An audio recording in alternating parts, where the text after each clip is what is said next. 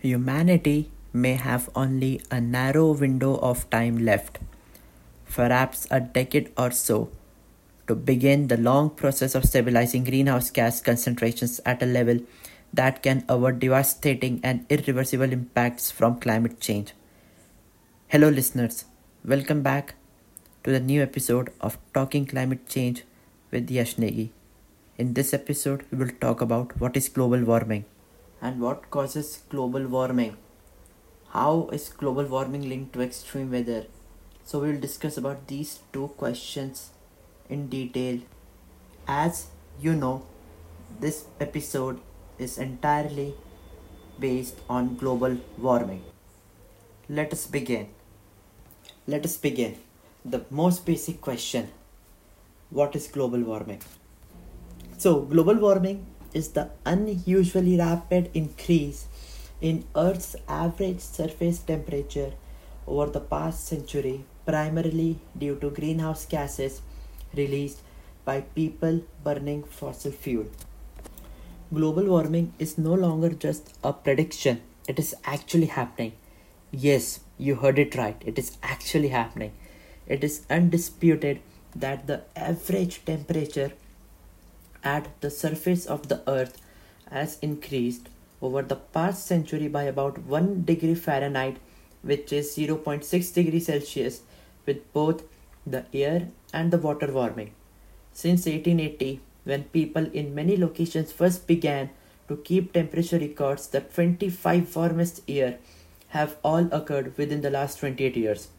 Scientists know with absolute certainty that the observed dramatic increase in the atmospheric concentration of greenhouse gases since pre-industrial times to level higher than any other time in at least the last 420,000 years. 420,000 years, can you imagine? These have been caused by human activities, mostly the burning of fossil fuel, coal, oil, and natural gas, and to a lesser extent, deforestation. The ability of a greenhouse gases such as carbon dioxide, methane, and nitrous oxide to trap heat at the Earth's surface is also scientifically well understood. While it has not yet been precisely determined how much of the recent warming was caused by human activities, the consensus among climate scientists is that most of the warming over the past 50 years was probably caused by human-produced greenhouse gases. The greenhouse gases we have already added to the atmosphere since the Industrial Revolution have therefore committed the globe to a certain amount of continued warming over the coming decades, no matter what we do with future emission. Humanity may only have a narrow window of time left. Here is a simple definition of global warming. Over the past 50 years, the average global temperature has increased at the fastest rate in the recorded history, and experts see the trend is accelerating. All but one of the 16 hottest years in NASA's 134-year record have occurred since 2000. Climate change deniers have argued that there has been a pause or a slowdown in rising global temperatures, but several recent studies, including a 2015 paper published in the journal Science, have disproved this claim. And scientists say that unless we curb global warming emissions, average United States temperature could increase by up to 10 degrees Fahrenheit over the next century. So, the question is, what causes global warming? Global warming occurs when CO2 and other air pollutants and greenhouse gases collect in the atmosphere and absorb sunlight and solar radiation that have been bounced off the Earth's surface. Normally, this radiation would escape into space, but these pollutants, which can last for years to centuries in the atmosphere, trap the heat and cause the planet to get hotter. That is what is known as a greenhouse effect, as we have discussed in our previous episodes. In the United States, the burning of fossil fuels to make electricity is the largest source of heat-trapping pollution, producing about 2 billion tons of CO2 every year. Coal burning power plants are by far the biggest polluters. The country's second largest source of carbon pollution is the transportation sector, which generates about 1.7 billion tons of CO2 emissions a year. Curbing dangerous climate change requires very deep cuts in emission, as well as the use of alternatives to fossil fuels worldwide. CO2 emissions in the United States actually decreased from 2005 to 2014, thanks in part to new energy efficient technology and the use of cleaner fuel.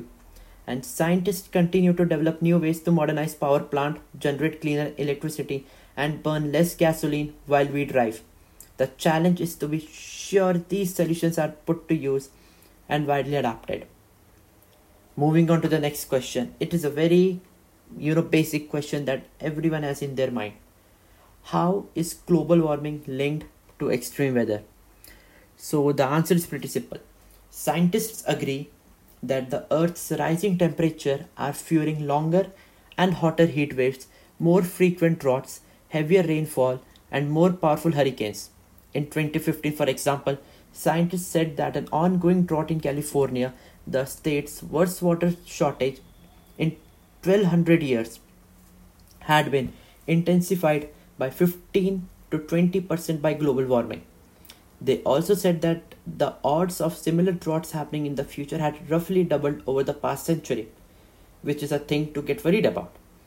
And in 2016, the National Academies of Science, Engineering, and Medicine announced that it is now possible to confidently attribute certain weather events like some heat waves directly to climate change.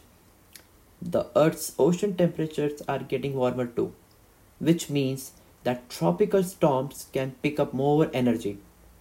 So, global warming could turn, say, a Category 3 storm into a more dangerous Category 4 storm. In fact, scientists have found that the frequency of North Atlantic hurricanes has increased since the early 1980s, as well as the number of storms that reach Categories 4 and 5. In 2005, Hurricane Katrina, the costliest hurricane in the United States history, struck New Orleans. The second costliest hurricane, Sandy, hit the East Coast in 2012. The impacts of global warming are being felt across the globe. Extreme heat waves have caused tens of thousands of deaths around the world in recent years, and in an alarming sign of events to come. Antarctica has been losing about 134 billion metric tons of ice per year since 2002, causing of increasing sea level. This rate could speed up if we keep burning fossil fuel at our current pace. Some experts say causing sea levels to rise several meters over the next 50 to 150 years. So it is a very dangerous thing. So you guys pretty much know that in front of nature's power, even the president of the United States can't do anything. So nature's power is superior than any other power ever existed on the planet Earth. So we should not provoke our Mother Earth. In short term, we should not play with nature. Otherwise, nature will play us. Like this Hurricane Sandy and Hurricane Katrina. What they did to the United States, everyone knows that. Moving on to the next question. What are the other effects of global warming? Each year, scientists learn more about the consequences of global warming, and many agree that environmental, economic, and health consequences are likely to occur if current trends continue. Here is just a smattering of what we can look forward. First point, melting glaciers, early snow melt, and severe droughts will cause more dramatic water shortages and increase the risk of wildfires in the American West. Second, rising sea level will lead to coastal flooding on the eastern seaboard, especially in Florida and in other areas such as the Gulf of Mexico. Point third, forests, farms, and cities will face troublesome new pests, heat waves, heavy downpours, and increased flooding. All those factors will damage or destroy agriculture and fisheries. Point 4. Disruption of habitats such as coral reefs and alpine meadows could drive many plant and animal species to extinction, which is it has been doing since the past many years, or you can say many decades. Point 5. Allergies, asthma, and infectious disease outbreaks will become more common due to increased growth of pollen produce ragweed, higher levels of air pollution, and the spread of conditions favorable to pathogens and mosquitoes. And another big question, is global warming too big of a problem for you or for me to help tackle? Wondering how to stop global warming? Reduce your own carbon footprint by following a few easy steps. Make conserving energy a part of your daily routine and a decision as a consumer. When you shop for new appliances like refrigerators, washers, and dryers, look for products with the government's Energy Star label. They meet a higher standard for energy efficiency than the minimum federal requirements. When you buy a car, look for one with the highest gas mileage and lowest emissions. You can also reduce your emissions by taking public transportation or carpooling when possible. And while new federal and state standards are a step in the right direction, much more needs to be done. Voice your support of climate friendly and climate change preparedness policies and tell your representatives that transitioning from dirty fossil fuel to clean power should be a top priority because it is vital to building healthy, more secure communities that can help us tackle global warming and climate change.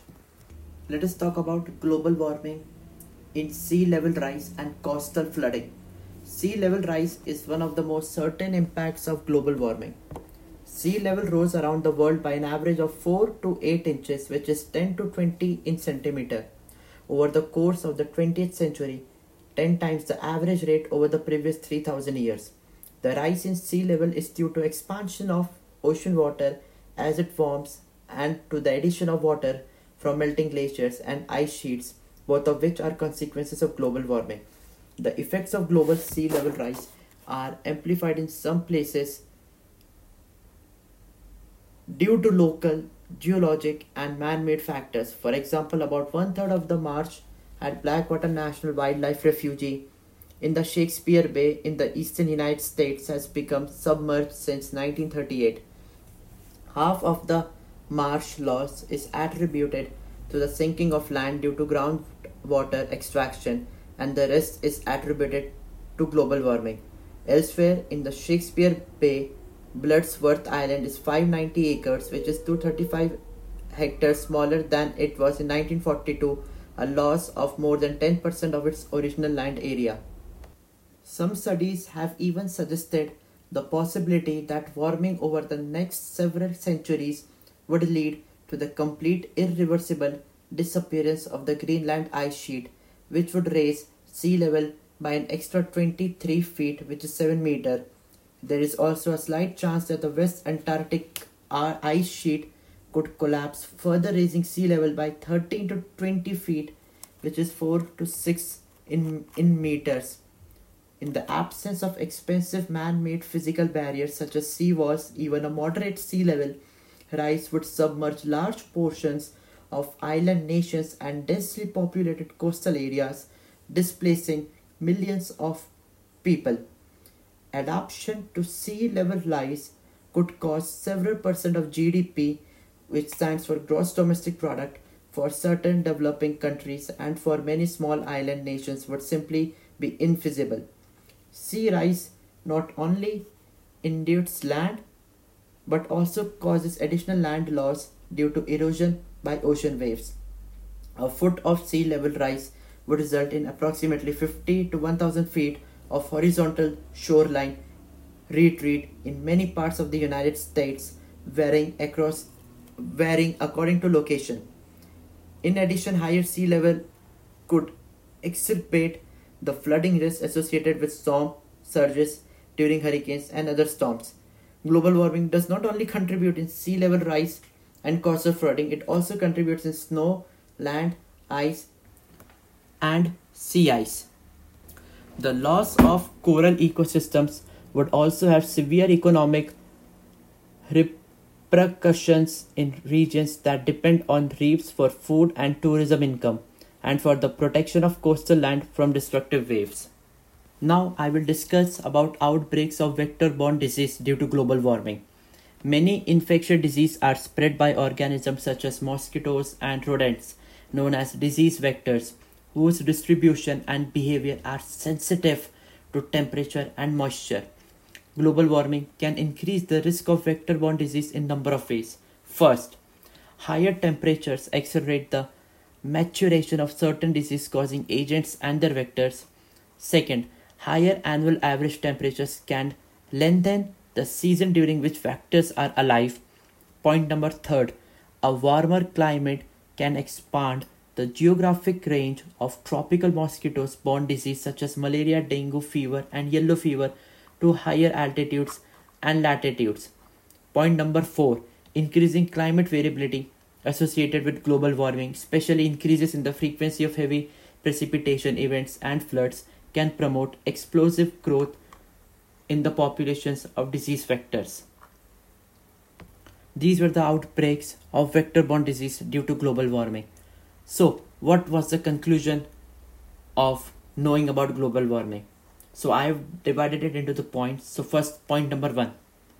Although individual events or phenomena may not always be easy to link to global warming, the increase in frequency and intensity of such phenomena and their simultaneous occurrence around the world provides stronger evidence for such a linkage. Point number 2. Many of the recently observed events have been the worst or unprecedented in 100, 500, and even 1000 years or more. This suggests that something highly unusual is happening to our planet. Point number 3. Many of the impacts we have seen so far are likely just the tip of the iceberg. Scientists predict more dramatic, severe, and in some cases irreversible impacts if we allow warming to continue unabated in the future.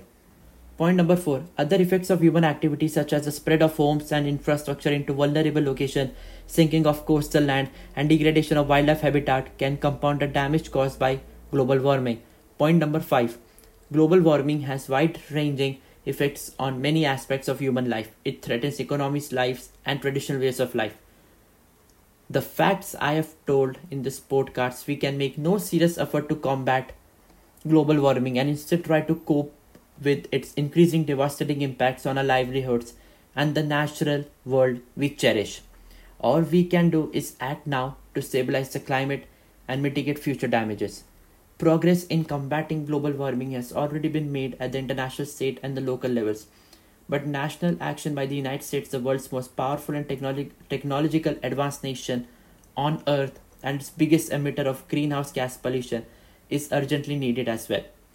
National legislation that sets a mandatory cap on emission as well as a renewed engagement by the United States with the international community would be informative steps towards solving the problem of global warming. This podcast is a little bit long because I have to discuss the importance of global warming and the factors responsible for global warming. I hope you like this episode. Feel free to follow me on Twitter at RealYashnegi. Link would be given in the description, and any suggestion would be welcome to yashnegi4920@outlook.com. Thank you so much for your time. It really means a lot to me, and I will catch you guys up in the next episode of Talking Climate Change with Yashnegi. Thank you.